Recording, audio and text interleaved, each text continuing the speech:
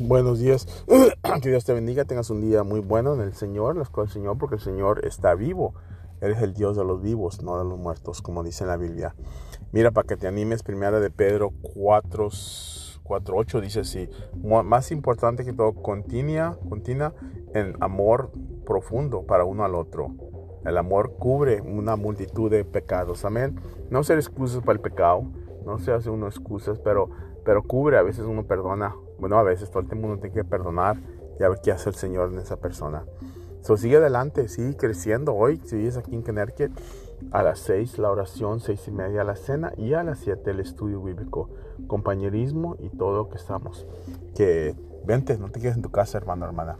Vente a la compañerismo. Es importante que estemos juntos en el nombre de Jesús. Que Dios te bendiga. Le voy a pedir que te ayude y que te traiga hoy, esta noche, que te traiga a su casa en el nombre de Jesús. Amén.